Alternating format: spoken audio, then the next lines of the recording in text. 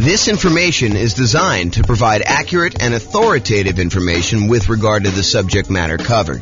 It is offered with the understanding that the presenters are not engaged in rendering legal, accounting, or other professional services. If legal advice or other expert advice is required, the services of a competent professional should be sought.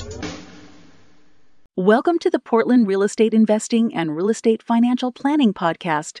Learn all about investing in real estate in Portland, Maine, with a combination of real estate financial planning and modeling with numbers specific to Portland, plus syndicated, more generalized recordings of live and pre-recorded real estate investing classes, not all of them specific to Portland. Be sure to stay tuned after the podcast for a message from our sponsors. Well, good afternoon and welcome, everyone. I am your host, James Orr, and I have a very special class for you today. This is a class where I get to introduce you to a brand new spreadsheet I've been making. I made a version of this, not in Excel. I made a version of it as like an infographic in PowerPoint, probably 6 months ago or so. And I finally got around to converting it to Excel, making some small modifications to it, and I am continuing to work on it. I'll give you a link to download the spreadsheet so that you guys can use it as well. But we're going to talk today about ways to speed up achieving financial independence. And I'm going to walk you through some of the thinking tools I have and some of the visual aids I have for figuring out how to improve the speed, how long it takes you to become financially independent, using whatever resources you have. So if you were normally on a path to get there in X number of years, the idea is how can we shorten that for you and get you there faster? And we'll talk about some things related to that, like increasing risk by improving speed, because sometimes it's a trade-off. And while I was preparing this class, I actually thought of a whole separate series of classes I'm going to do. I probably will do the first one in that series, sort of like an intro to this topic, tomorrow, because I was like starting to add some slides, think about how I was going to do it. And I ultimately ended up saying, okay, this is really its own presentation because I'm going off on this really deep, very interesting, but very deep rabbit hole. And so I'll get to that probably tomorrow. If not tomorrow, then soon. And I will share with you some of my other thoughts on some other really cool new tools I'm making for that as well. But today we're going to talk about ways to speed up achieving financial independence, a new tool I created with this other spreadsheet, and we'll kind of jump right into it. So let's get into it right now. So first, what is financial independence? Financial independence is when you can, in quotes, safely live off of your investments. And when I give you that definition, you're like, okay, yeah, that seems reasonable to me. You're financially independent when you don't have to work anymore and you can safely live off of your investments, the investments that you have there. And yeah, that makes sense, but it doesn't really make sense because that is more of a generalized definition of like what it means to be financially independent. And it's not a mathematical definition of when are you financially independent? What is the math behind becoming exactly financially independent? So what I did is I came up with the math version of what is financial independence. And really what it is, it's when all of these things contribute enough money so that they cover your expenses or your desired amount of money that you want coming in. So financial independence is really when, one, the net positive cash flow from all of your rental properties, that's all the income from your rental properties, rent, and anything else you're collecting on the property, minus all of your expenses, including vacancy, the principal and interest part of your mortgage payment, taxes on your property, any private mortgage insurance payments you're making, especially if you bought a property as a nomad or a house hacker, any insurance payments you've got on that, any of the maintenance you need in order to maintain the property, and property management. So once you take all the income, you subtract out all those expenses, what's left over is your net positive cash flow from rental properties. And because I'm going to be talking about something else, I don't usually add this to this definition of financial independence, but because I'm going to show you it on another spreadsheet that I made, I will also tell you that this is also the section for business income.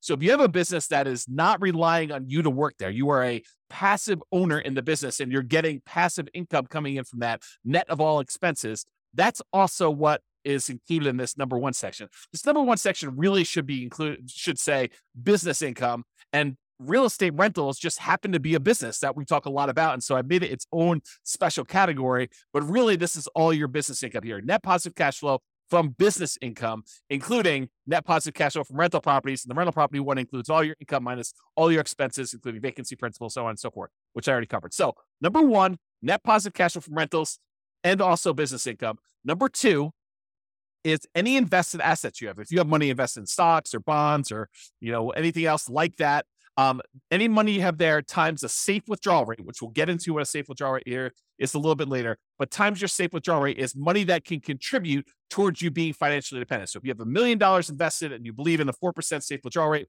which I'll get to in a second here, that is $40,000 a year that you can then use to be considered financially independent. That contributes to the income to see if you qualify as being financially independent there. Okay. So that's number two. Number one was income from rental properties and the other business. Number two is invested assets times safe withdrawal rate. Number three is any passive income you have coming in from Social Security. Now, if you're trying to do this financial independence thing way before you can collect Social Security, you won't be able to rely on that until much later. But some of you are listening to this, you're like, hey, look, I'm going to collect Social Security in 5 years, or I'm already collecting Social Security. And so you can count that as part of the passive income that you've got coming in as to whether or not you are financially independent. So passive income from Social Security. Similarly, if you bought any annuities and you're able to collect on those annuities now, if you're getting any like monthly or yearly proceeds from your annuities, those can count towards you being financially independent. And then number five is passive income from pensions. So if you have a pension and or Social Security, then you can actually count the income you have income from your pension as part of being financially independent. So those are really the 5 areas of income we're counting. And if the sum of all 5 of those exceeds the amount of money you need to live on, or the amount of money that you desire to have coming in, maybe it's not necessarily just live on, maybe it's live on plus you still want to continue saving for something, then you can count whatever money. If that exceeds the amount of money you need, then you are considered financially independent. That is a more mathematical definition, more than just when you can safely live off your investments, right? We want to know more about like when dollar amount wise, we actually are financially independent, not just like in this generic sense. And so that's why we define it that way. So how do we speed that up? How do we get there faster? I'm going to knock out the 3 kind of like really easy ones right up front: pensions, annuities, and Social Security. And then we'll dig into all the other details, but I want to just get these out of the way. So pensions. If you want to speed up your pension, just make sure that we maximize how much we're contributing to any pensions that we have with our job. So don't like skimp on the pension part of it. Don't say, I'm not going to contribute to that. And I'm going to cover some caveats here, because sometimes choosing to invest in your pension at a lower yield, the lower return that you're getting on that, is actually a mistake. And you could look at it as, look, if my pension's only earning me whatever it is, like when I think about like how much I'm putting in and when I'm actually going to get out when I'm able to collect the pension, and I calculate that to be about 8 to 10% or whatever it ends up being, and you can go invest your money somewhere else and get a 15, 20, 25% return, and maybe even get it earlier than when your pension would start, then maybe you don't want to fully fund your pension. Maybe you want to choose to opt out if you can at your job and not do that. Now realize sometimes we go and we're like, hey, look, I'm not going to do the pension because I think I can get these higher returns, but then something happens where those higher returns don't actually come to fruition, where they don't actually appear. You thought you were going to rely on all this real estate stuff, and the real estate stuff didn't work out for whatever reason. Now you don't have a pension because you stopped doing that. So you got to be careful that you're not trading off some speed with increased risk and then end up regretting it later because you didn't do some stuff that was sort of like your baseline safety net sort of stuff later. Okay. So pensions, that's number one. Annuities, we can buy, single premium immediate annuities, or you could do like, annuity payments over time and do that if we have the cash. And if you want to do the single premium one, if that's going to get you over the edge, like let's say you've got, I don't know, whatever it is, $8,000 in money coming in from all of your other assets. And you're like, look, I'm about $2,000 short to having the $10,000 a month that I really need. And I have this big lump sum of cash sitting over here that I'm not doing much with. I could take that lump sum of cash, buy an annuity, convert that to some type of monthly or yearly income, and actually get myself over the hump of being financially independent by taking cash assets, and deciding to buy an annuity with that. And if the return is good enough from those, you can choose to do that. That may be a way to speed things up. If you're unable to find another investment that's going to give you the cash flow you need, maybe the annuities would exceed your whatever you want to use for your safe withdrawal rate, your 4% safe withdrawal rate, or 3% safe withdrawal rate. The annuities, especially if you're older, could be higher than that. And so you may choose to do that in order to get you where you need to be as a possibility. And finally, of the ones that we're going through really fast, Social Security. Make sure that if you are contributing to Social Security, that you are doing it and that you're going to be able to do that. Now, in some cases, you have some choice as to how much you earn or how much you contribute to Social Security. And I'll give you an example. It's not like for just employees. This is for like if you own a business and you're making a certain amount of money in your business, and you can decide how much of the income you want from your business to show up as wages, how much to pay yourself as a reasonable wage for the job that you're doing versus taking money out of the business as profit. Because with the ones where you're paying wages on it, you're usually having to pay a Social Security payment associated with that. The ones where you're taking as profit, you usually don't have to pay Social Security payment. At least that's my understanding. I'm not a tax expert. But you could choose to take a certain amount as wages and pay the Social Security versus taking more money as profit. So you could decide within a reasonable degree. You can't say, I'm taking no wages, I'm going to put all my money in profit. I think you'd get challenged from the IRS in that. And so you could decide to take how much you're going to take in wages as to how much you're contributing to Social Security. And if you wanted to, you could choose to maximize the Social Security benefit so that you get the most out of Social Security later on when you're able to collect on it. And you'd want to go do that math and see what makes sense for you in your particular situation. So be careful, though, that you don't deliberately minimize or avoid paying Social Security and then regret it later. Similarly, what we talked about with the pension discussion as well. Okay. So how do we speed up those pensions, annuities, Social Security? Really, it's just about contributing to those and making sure we're doing it. Okay. And I did mention this while we were talking about that, but I just wanted to point it out to you that the returns you're earning on pensions and annuities and Social Security might be lower than what you think you can get or what you actually can get in these other investments outside of those options as well. So while we may or may not while there may or may not be a somewhat reliable source of money returns later, focusing on the pensions, annuities, Social Security, they may not be high enough to improve your speed. And so you may choose not to invest in those, or you may choose to reduce your investment in those, or do sort of like a hybrid where you're only investing a certain amount, and then you're taking the larger proceeds of your money and you're investing it somewhere else. And we'll talk about that. So here's the new spreadsheet that I hinted at. I call it my financial independence, asset allocation, and cash flows engine. And really what it's about thinking about financial independence for you and how you're determining where you're investing your assets, and specifically how the cash flow engine works, where the money you're earning from your job and all your other investments, where are you taking that money that you're earning from those? And then where are you bringing it all the way back around to the front of the engine and putting it in as fuel for your investments to grow even more? And then you're getting more out on the other end, and then you're keep going around and around, and you have this like engine, this cash flow engine, where you get investments, you buy the investments, you then get the investments to earn some type of return, you get money thrown off from those investments, and you take that money and you bring it back around to the beginning. And so this is a visual tool to help you understand where you're earning your money, where it's all coming from, what are the sources of all of it, and then what are you doing with that money once it comes out of the cash flow engine? What are you deciding to reinvest in? And if we know approximately what the returns are for different kind of like, I don't know, buckets, they're kind of like the dotted lines around certain areas. Do you know the returns you're earning from certain ones? We can choose to say, okay, I'm going to take the money I'm getting from these 3 or 4 or 5 sources, and I'm going to put them back into source number 4 or source number 6 or source number 8 or source number 9. And we could visually do that so you can understand it. This is a brand new spreadsheet. I'm sure there are errors in it because I just released it. I just made it and I've not tested it. It's not been brought out into the public. It's not been shared with anybody. And so you're welcome to go download it, but realize, depending on when you're listening to this, I'm recording this. I don't even have my watch up.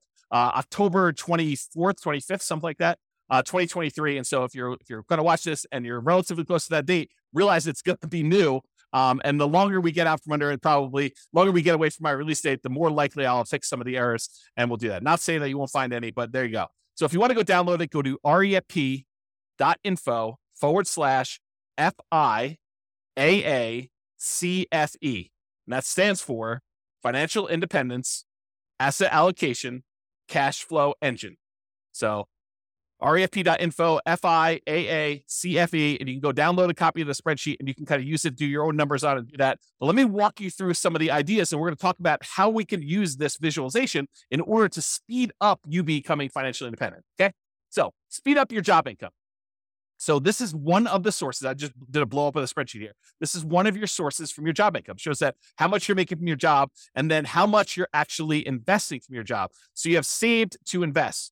Part of the money, in some cases, you have a company match where the company says to you, look, if you invest, 1 or 2% of your income, we will match that dollar for dollar. So if you invest 1%, we will automatically add add 1% to it. And so you'll end up investing 2% total, 1% provided by you, 1% from a company match. And so you want to try to maximize that if you can and do the company match part. Sometimes you'll take money outside of that company match. Just that company may say, look, we're only willing to go up to 3% with that. So you do your 3% investment, your company matches it 3% as an example. And then any additional money, 2% more or 5% more or whatever you're investing from your job, you want to go and take that money. And that is the no match, the money that you're investing from your job that is not matched by the company to do that. And then any money here you're putting in Social Security, you can kind of just keep track of that mentally for yourself. So how do you speed up the job income? Well, increase your job income. Like decide to earn more, or get a job where they do a match or don't do a match, or do one where they do a match, or they have some type of, stock options or something like that. Not just your regular job either. I'm also talking about a side hustle or two.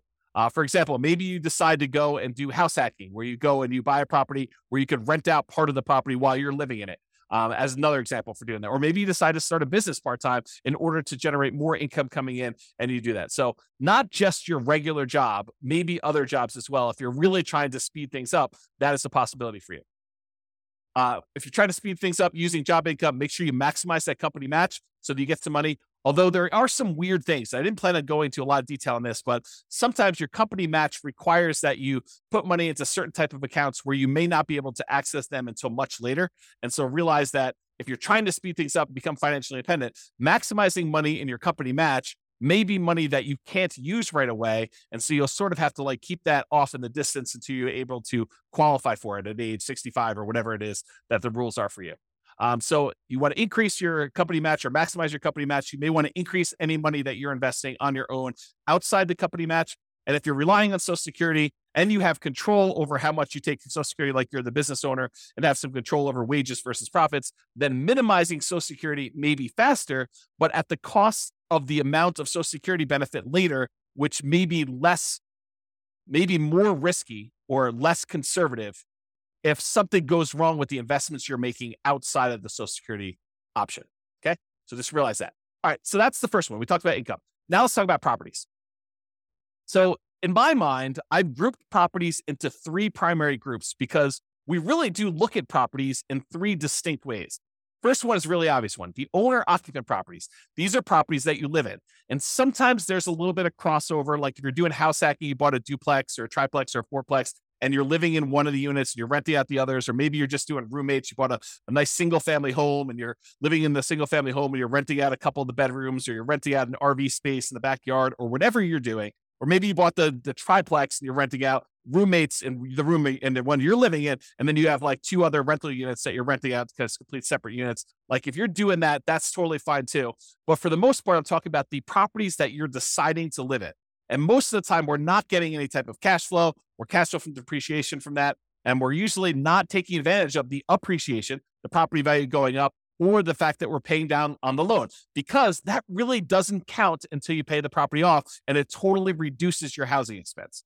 So, and I'll go into that in a lot of detail in other classes, but usually that does not contribute towards you being financially independent unless you take that property and you're using it, like we're going to use other properties here in a minute, as sort of like a rocket booster in order to gain some equity, have the property value go up, pay down your debt, and then you eventually sell that property, or you take the property that you lived in for a year or two or three or four or five, and you then convert it to a rental. And in those cases, you could use the assets you're committed there. But if you're just keeping them as an owner occupant, we don't really use those a lot as returns coming out of there that we could reinvest. Okay, so it really would need to move from being an owner-occupant property to some type of investment property or something like that, or selling it, which I didn't show in here, although I did make a note.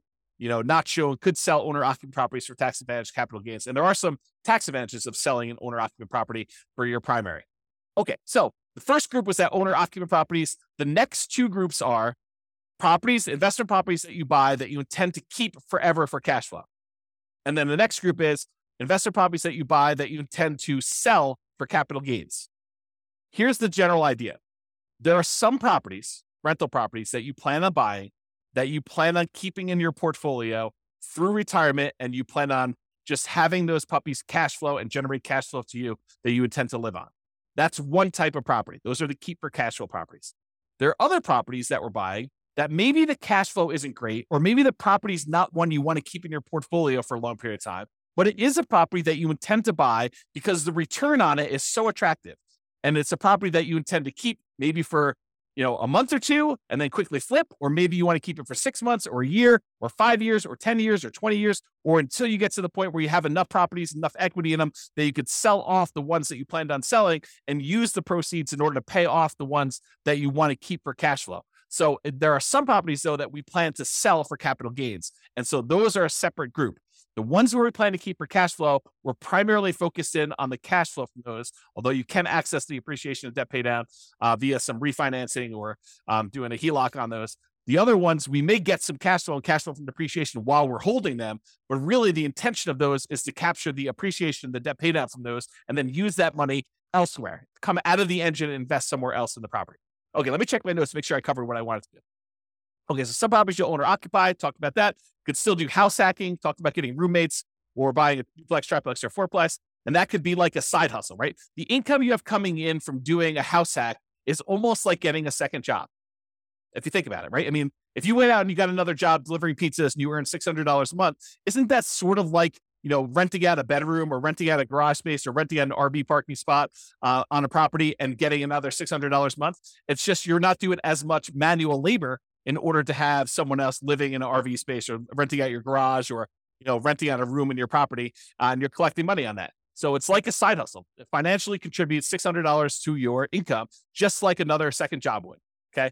And maybe even some tax advantages of you renting out part of your property, as you'll probably get some cash flow from depreciation for the part of property that you're renting. Okay. So we can still do house hacking, talked about that, and or the nomad strategy. If you decide to do the owner occupant property where you buy a property as an owner occupant, get owner-occupant financing, usually low or nothing down. You get owner-occupant interest rates, which are usually a little bit better than investor interest rates. You buy the property, you move in there. You have to live there for at least a year. It's a requirement of the lender that you stay there for at least a year.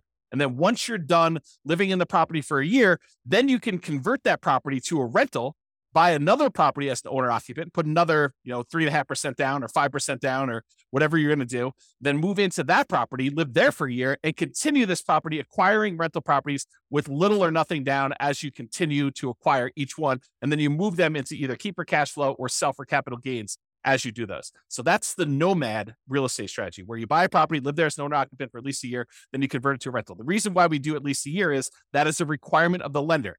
You cannot buy a property as an owner-occupant, move in, and then move out before a year is up and convert it to a rental. It's called loan fraud.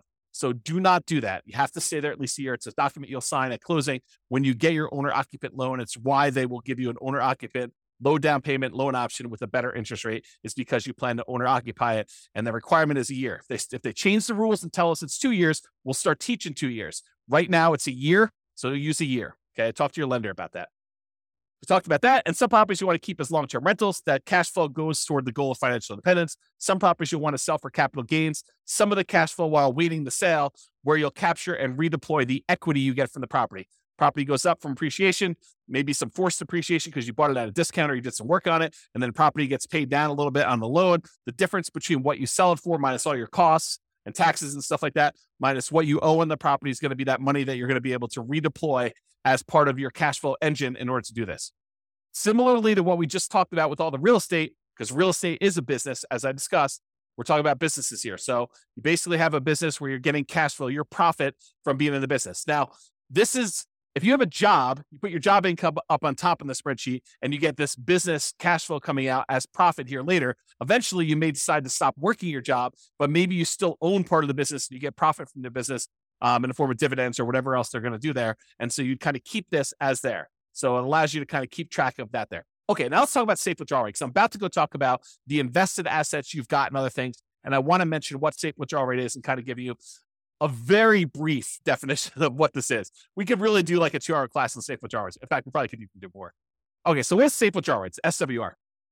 It's how much you can, in quotes, safely withdraw from money that you have invested in things like stocks and bonds and likely not run out of money. There's no guarantee that you won't run out of money, but it's likely based on historical data. So a guy named Bill Bengen did a bunch of math and he came up with this idea that, hey, how much money can I take out of a client's portfolio where they are really unlikely to run out of money over a 30-year period or something like that. And so he looked at a bunch of different starting points using like historical stock market data, and he came up with this idea of a 4% rule. 4% rule basically says you could safely withdraw 4% of the amount that you start with, and you are very low probability likely to run out of money using historical data. Who knows what the future will bring, but usually the future looks similar enough to the past where he's saying, okay, look, based on historical data, 4%, most of the time we can get away with doing that. In some cases, we actually end up running out of money over a 30-year period, but 4% seems pretty safe to do. Then the Trinity study came out. It was 3 professors from Trinity University, Philip L. Cooley Carl M. Hubbard and Daniel T. Walls. And if you want to read the Trinity study, you can go read it at refp.info/Trinity. It'll take you right to the PDF. You can go read the whole thing. But they did a whole bunch of analysis on the same problem. And they basically determined, if you have a 90% stock portfolio, or 10% stock, or 10% bonds, or 80-20, or 70-30, or whatever it is, they ran through a whole bunch of different variations. And they published how many times of the different starting years did people actually run out of money doing this? And they showed their results. So you can go look at all this and do it. So some people will use this if you've ever heard someone say, I'm using the 4% rule or the 4% safe withdrawal rate. It means that if you have $1 million invested, you can withdraw $40,000 per year, and you are not likely to run out of money. It's still possible, but you're not likely to run out of money if you've got that $1 million invested in stocks and bonds. In the simplest version of this, and there's lots of variations, lots of discussions about it, but in the simplest version, the $40,000 a year increases by inflation each year. So it's $40,000 year one, the next year might be, $40,000 plus 3% or something like that. And so you can go look at those numbers and see over time. Now, to be crystal clear, this explicitly excludes all real estate and business equity. So you can't say, I've got $2 million worth of real estate equity and I'm cash flowing $2,000 a month from that. And then go over here on the other side and say, well, then I have $2 million of real estate equity and $1 million in stocks and bonds. And so I've really got $3 million that I could use with a 4% safe withdrawal rate. That is not the case. That is definitely not true. You can only use the $1 million you have invested in stocks and bonds with this safe withdrawal rate idea. You cannot use the real estate equity as well. It's like double dipping.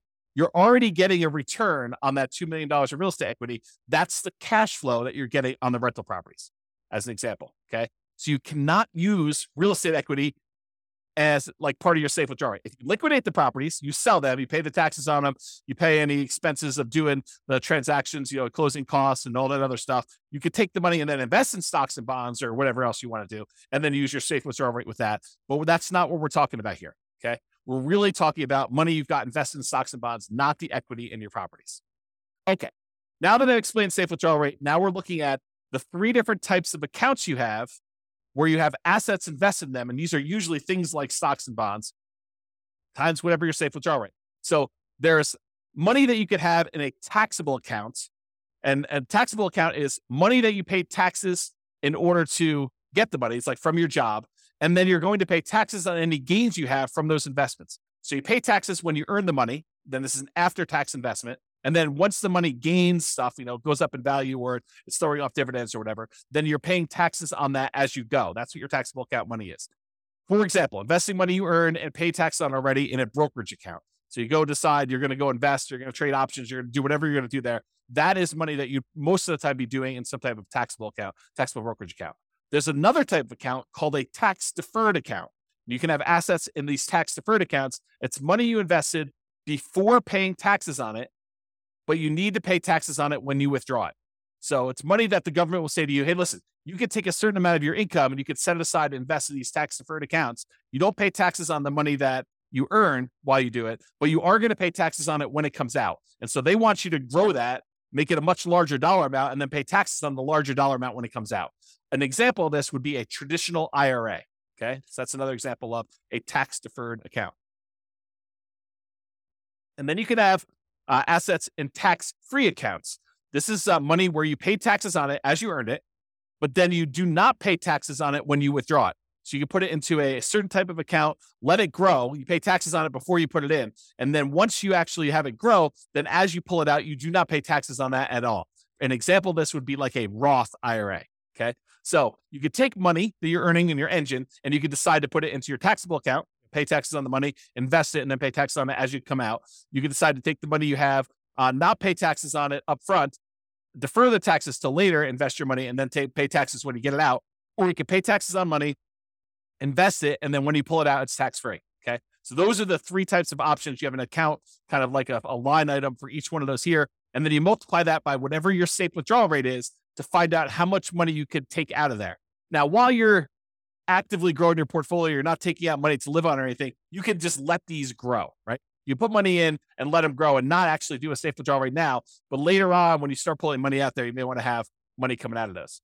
And then another one here is annuities. How much you bought in annuities that you have the value of the annuities here, and then the annuity payout rate, you calculate how much you're actually pulling out of there when you do the annuities. Okay, so besides earning more money from your job, from side hustles, from starting businesses, and reducing your expenses, your personal expenses, your business expenses, including taxes on both your personal and business expenses. So like, how can you go ahead and save more money by earning more and spending less, which both are really, really important. Okay. Like this is not like a trivial thing, but besides those, how else can we speed up financial independence?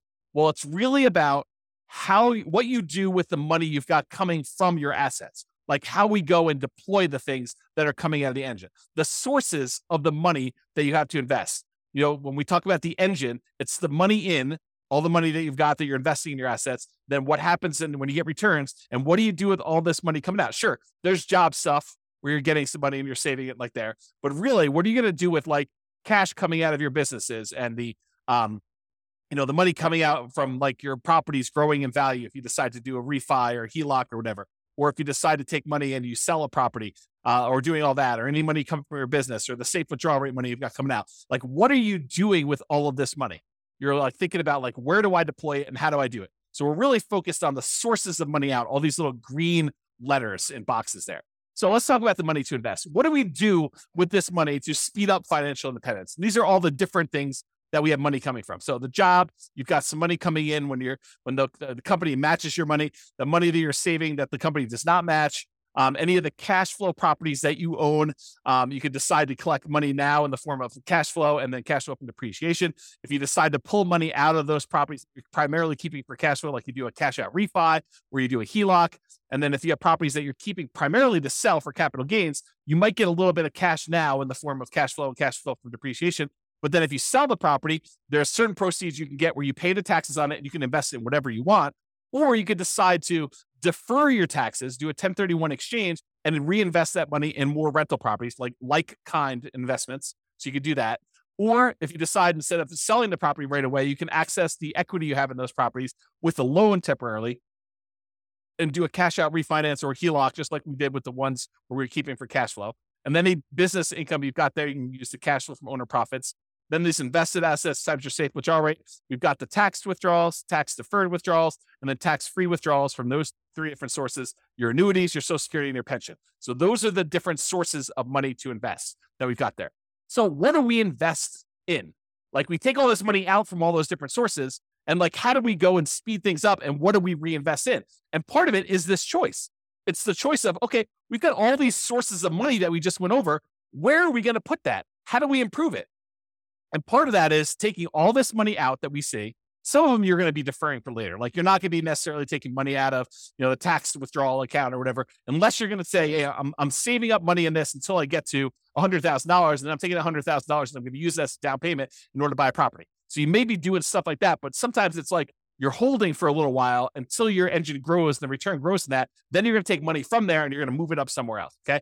So what are we going to reinvest in? Well, here are the options, right? I've tried to simplify it down and say, these are really the choices we're looking at. Number one, we can invest in more owner-occupant properties. We could either put up money for down payments and buy another owner-occupant property. Maybe we sell one, use some of the proceeds and reinvest in that. Or maybe we sell one, take some of the money, buy an investment property, take less of the proceeds and go buy an owner-occupant property. But we take some and we use it for down payments to buy an owner-occupant property.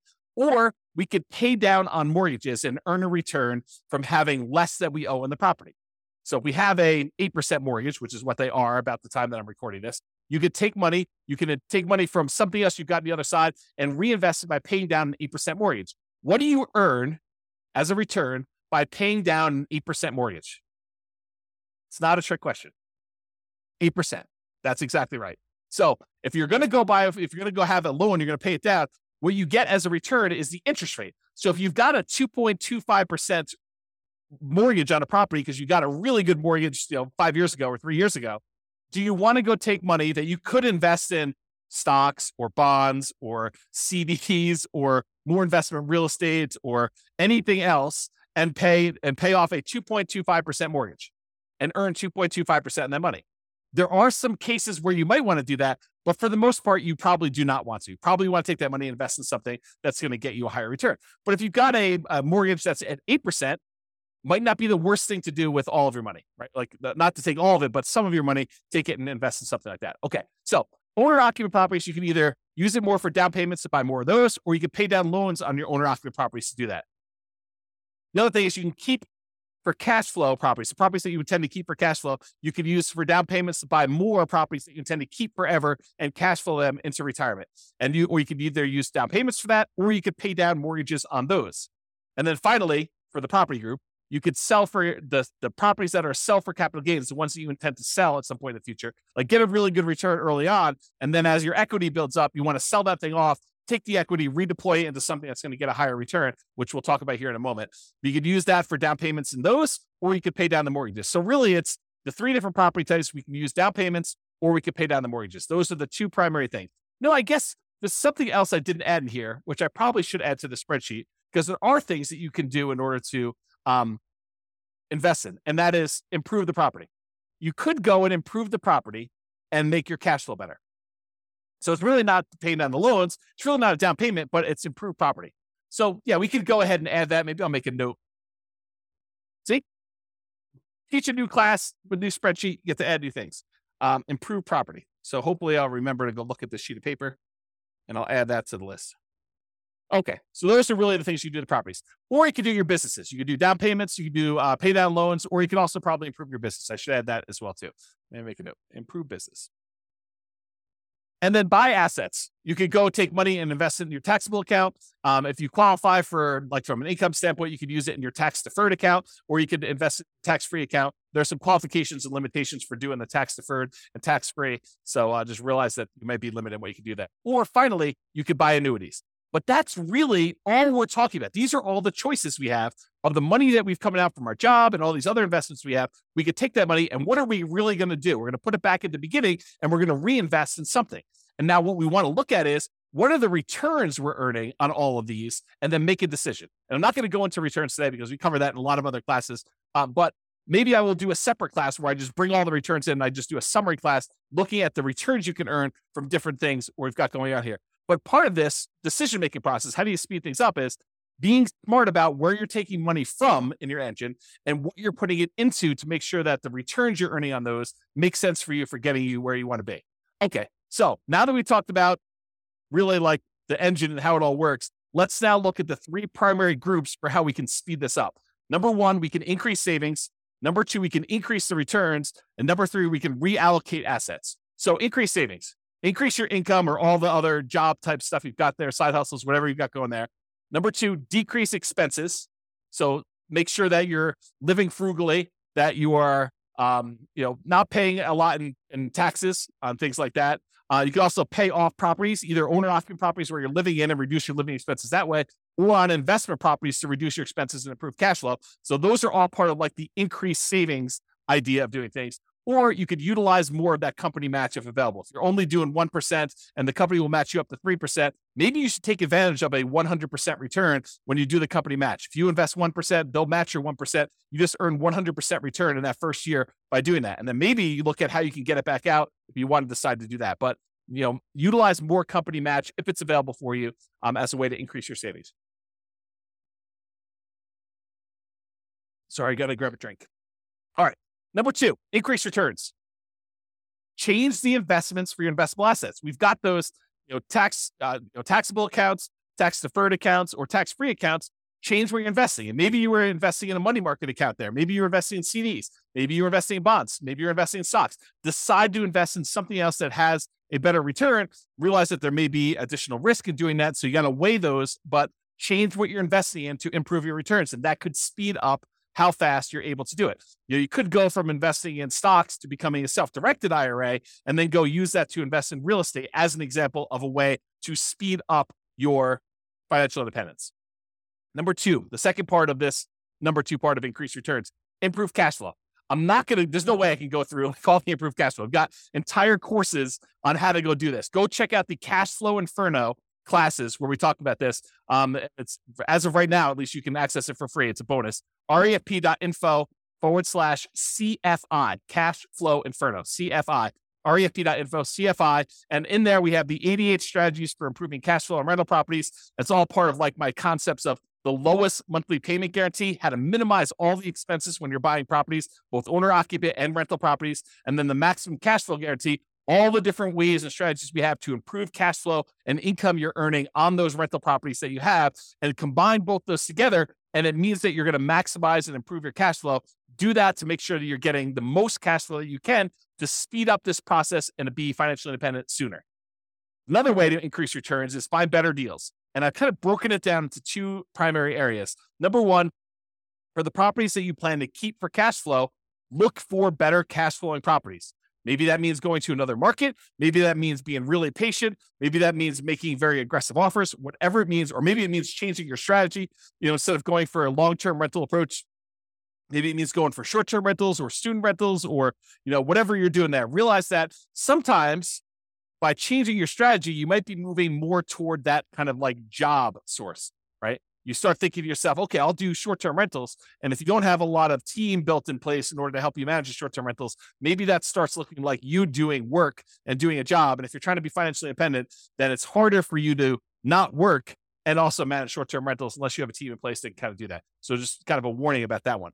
Or a better deal example with properties that you're going to plan to sell for capital gains, get bigger discounts or find properties that you can get higher appreciation and you can able to make those properties produce better returns for you that you plan on holding for a month, 2 months, 3 months, 6 months, a year, 5 years, 10 years, whatever it is, before you get enough equity built up that you can then sell them, pay the costs associated with selling them, and then redeploy that equity into other investments. That's like part of the engine. And we'll talk about this. I think it's on the next slide about why you may want to go do stuff like that. And then increase leverage. Increasing leverage has to do with the fact that when you buy rental properties in particular, the return on your rental properties tends to go down the longer you hold it. The returns tend to go down because the equity in your property builds up. The property tends to go up in value. You tend to pay down on the loan. So the amount of money you have tied up in the property tends to get bigger, tends to increase. And so the amount of money you're earning from, property value going up and the tax benefits and the cash flow and, paying down the loan, all those numbers, while they may be growing, they're growing slower than the amount of equity in your property is growing. And so the return you're earning on the equity you have in the deal, your overall return that you're earning on equity actually goes down the longer you hold the property. And so if you took that money and you let it, you kind of like capitalize on the really high return you earn early on. And then as that equity grows and the return starts to dip off, you redeploy that equity into something else. You could leverage up your returns and earn better returns on the money you have invested. And so there's two ways to really do that. You can refinance, pull out the equity and redeploy it. Or you could sell the property, pay all the costs associated with that, and then redeploy the equity and improve your returns that way. And it's based on this idea, this return on equity idea. And I've taught separate classes on this. And I'm not going to have time to go into a ridiculous amount of detail, but this is legit. This is like a phenomenon that is true.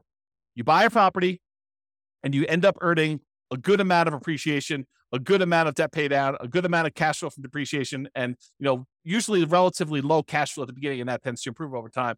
But because you have very small equity and you bought it, maybe you bought a property with only 5% down as a nomad, maybe you put 20% down as an investor or 25% down as an investor, but you have this small amount of equity that's earning these returns from appreciation, debt pay down, cash flow, and cash flow from depreciation. So you've got all these returns there. But as your equity grows, as the property value goes up, as you pay down the loan, the amount of equity you have grows. And even though appreciation goes up over time, your debt pay down goes up over time a little bit, your cash flow tends to improve over time, and your cash flow from depreciation stays the same because it's pretty much fixed unless you decide to do some accelerated depreciation. But even though that one stays static, the amount of equity you have grows faster than the return on all these other ones. So that over time, the return you're earning on the equity you have in that property is actually decreasing.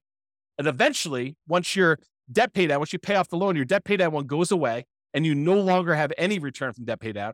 And eventually your cash flow from depreciation goes away because you can only depreciate residential properties over 27 and a half years. And so that eventually goes to zero. So what you're left with is just unleveraged, because it's no longer leveraged, appreciation rate, which might be 3%. And then your unleveraged cash flow return, which might be cap rate, which is usually somewhere between 5, 6, 7, 8, 9, 10%, depending on what property you're buying, what part of the country, and all sorts of other variables. But maybe 5%, as on the low end. So 5% plus 3% is 8%. So even though you might be earning, 35% return when you first buy the property, like if you think about return on equity, that's decreasing every year So eventually, when the property is paid off, you're about 8% return on your money. So if you decide, look, anytime my investment properties that I own, anytime their return drops below some number, some threshold you hit, whatever that is, 20% or 15% or 10%, you could say, look, I'm going to sell this property and re-leverage up. I'm going to take the money, I'm going to pay the taxes, I'm going to pay the capital gains tax, I'm going to pay the depreciation recapture tax, I'm going to pay the real estate commission to get out of it, I'm going to pay the closing costs, and I'm going to take whatever's left over, which is what we call true net equity. That's the amount you have left over after all those expenses I just named.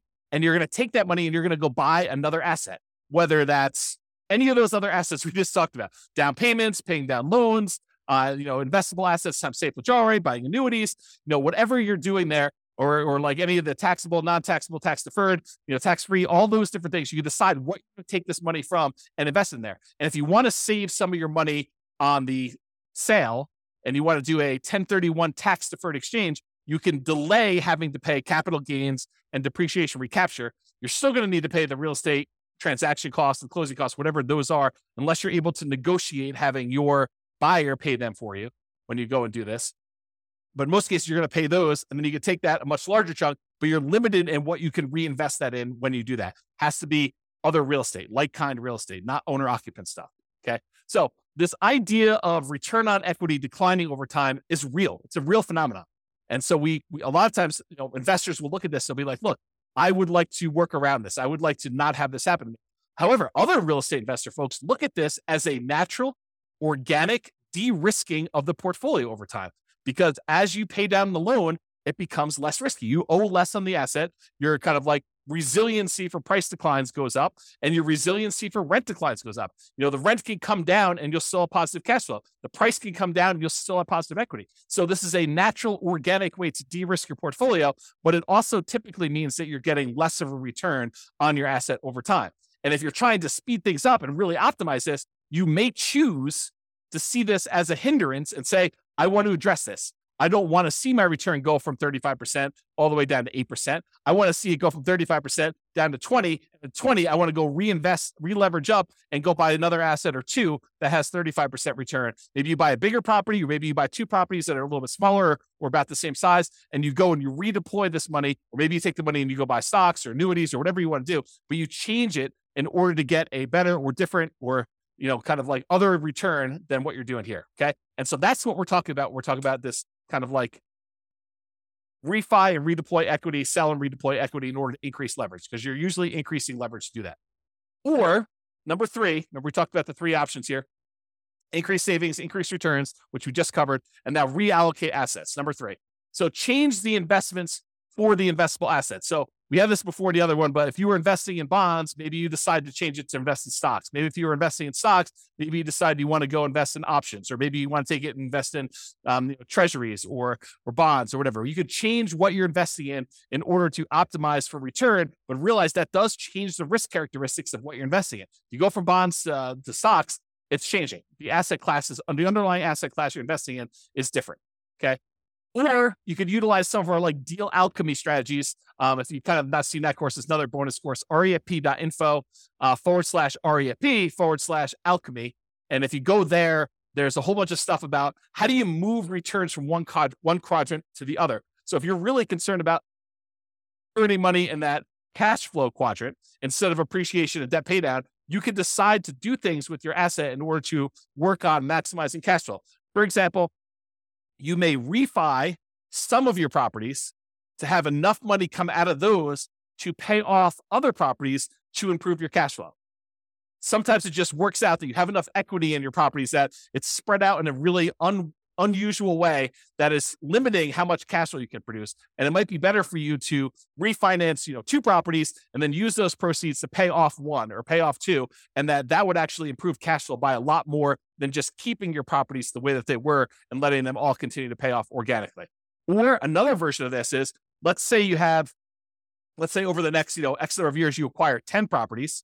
And then once you have the 10 properties, you wait until you get to the point where you could sell off 5 of them and then pay off, use the proceeds from selling off 5 of them to pay off completely the loans on the other 5. So you just hold the properties as long as it takes for you to get to the point where you sell off a portion of them, 1, 2, 3, 4, 5, 6, whatever, 7, whatever it takes. and then you pay off the remaining properties that you keep. So now that you have 1, 2, 3, 4, 5 free and clear properties and no longer 10 properties that all were leveraged. And that could be a way for you to achieve financial independence and really speed things up. You buy more properties than you need, let them grow. These are all, the certain number of them you're setting aside as kind of like sell for capital gains. You're kind of deciding that those are going to be sell for capital gains properties. You let them appreciate, you let the loan pay down. You're not overly concerned about how much cash flow producing because you're not going to keep them for cash flow.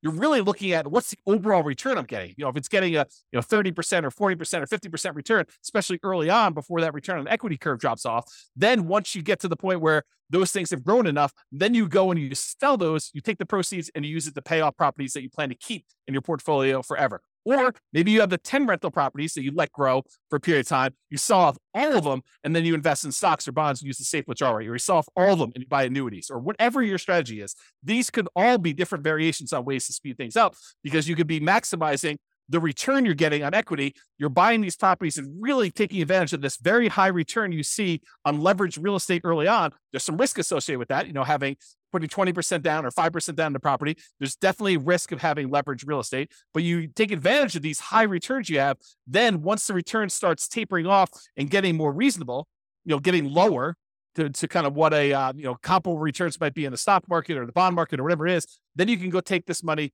and you could redeploy it into something that you get better or different types of returns depending on what you're looking for at the time. And so those are the two ideas: refi them to pay off some properties or business, or sell them to pay off some properties or business to do that, or invest in something else. You'll use the refi or the sale to invest in whatever assets. If we go back to our engine, it's really like taking money out of these ones where you sell and you either pay taxes on it or you do 1031 exchange, depending on what you're doing here. In most cases, you're probably going to be paying taxes. Then you're taking this money and you're using it on the spreadsheet in order to reinvest in something else, whether that's paying off loans, improving the property, paying off a business or buying a business or whatever you plan on doing, investing in taxable stuff, buying annuities, but it's taking that money and using it there. And that's what we're trying to do visually. Okay. Listener speed. So often I would say, increasing speed results in increasing risk. So because we re-leveraged up or because we are seeking these higher returns, sometimes we're doing that and we're increasing our risk. For example, increasing leverage on your properties to improve your return on equity almost always increases risk, right? If you go re-leverage up, you take these assets, you take one property that's the equity is kind of growing, you take that, you sell it, and you take that and you buy two more properties or a bigger property where you only put 20% down or 25% down when you had 50% of equity, you're likely increasing risk. And I've got a whole series of classes coming on this. We're going to use expected value to really drill down and understand how you could still have a better expected value. The results you're expecting is much more likely to happen, but there's also an increased likelihood for you to have a more significant failure. That's what we're going to look at when we talk about expected value. That's a totally different class. That was the class I told you I didn't have time to teach, but I'm going to teach another version of it. Okay.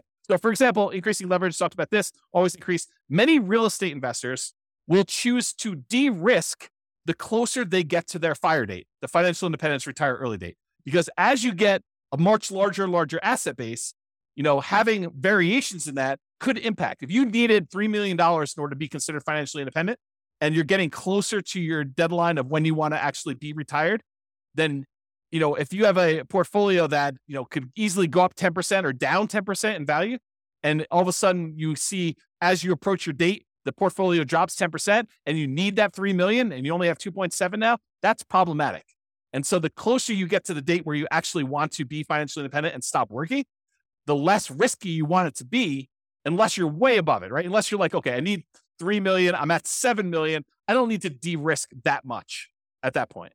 But if you're close, then that's one of the more dangerous times. This is a retirement date risk. This is from Michael Kitces. Talks about the peak impact of portfolio size effect. Right as you're entering the period where you're going to stop working here, that this time period right before you hit your financial independence, retire early date, that is one of the more dangerous times.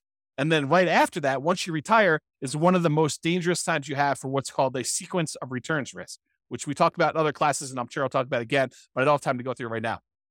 If you want to go read Michael Kitces' article about this whole idea, and it's not real estate specific, it's more like stock market stuff, you can go to refp.info/redzone, REDZone, And you will see Michael Kitces explain this phenomenon to financial advisors. Good stuff for you to dig into if you're interested in this. But you'll see why it's most risky right before your financial independence date, and then right after with sequence return risk. They're slightly different risks, but they're related because it's based on your portfolio size. Your largest portfolio size, you're most at risk for that. Okay. So in conclusion, there are many choices you can make to speed up your journey to financial independence. And hopefully you're just starting to understand how this whole engine thing works. So all the different sources of money you got coming out, then what do we take that money and what do we do with it? What do we kind of move it back around to get it going in? And then when it goes in, it kind of comes out. And that's why it's an engine. It keeps repeating and it keeps growing with your returns there. So the choices you make about what you're taking with the money coming out and what you're putting it back into matter, and they can really impact the speed at which you're able to achieve financial independence. Some require more sacrifice and discipline to implement, reducing your expenses, saving more, getting a different job, doing side hustles. That's more work. It's more sacrifice, more discipline to implement. But some of them are mere distinctions at points of decision. Hey, and I'm going to take this money coming out of here. I'm going to invest it in this instead of this. And that can make a major difference. Taking your money and paying off a 2.25% mortgage versus paying off an 8% mortgage could make a big difference. And it's really no extra work for you as to what you want to do. It's just like deciding I'm going to do this instead of this. And so ideally we get this little visual, and I'll create some more tools around this so you can see like what the expected returns are. Maybe you put in your own numbers and you could decide where you're going to take money out of to kind of optimize and improve your kind of like speed to financial independence, but also weighing in the risks of doing so as well. Okay. Speaking of risk, some of these ideas will reduce risk.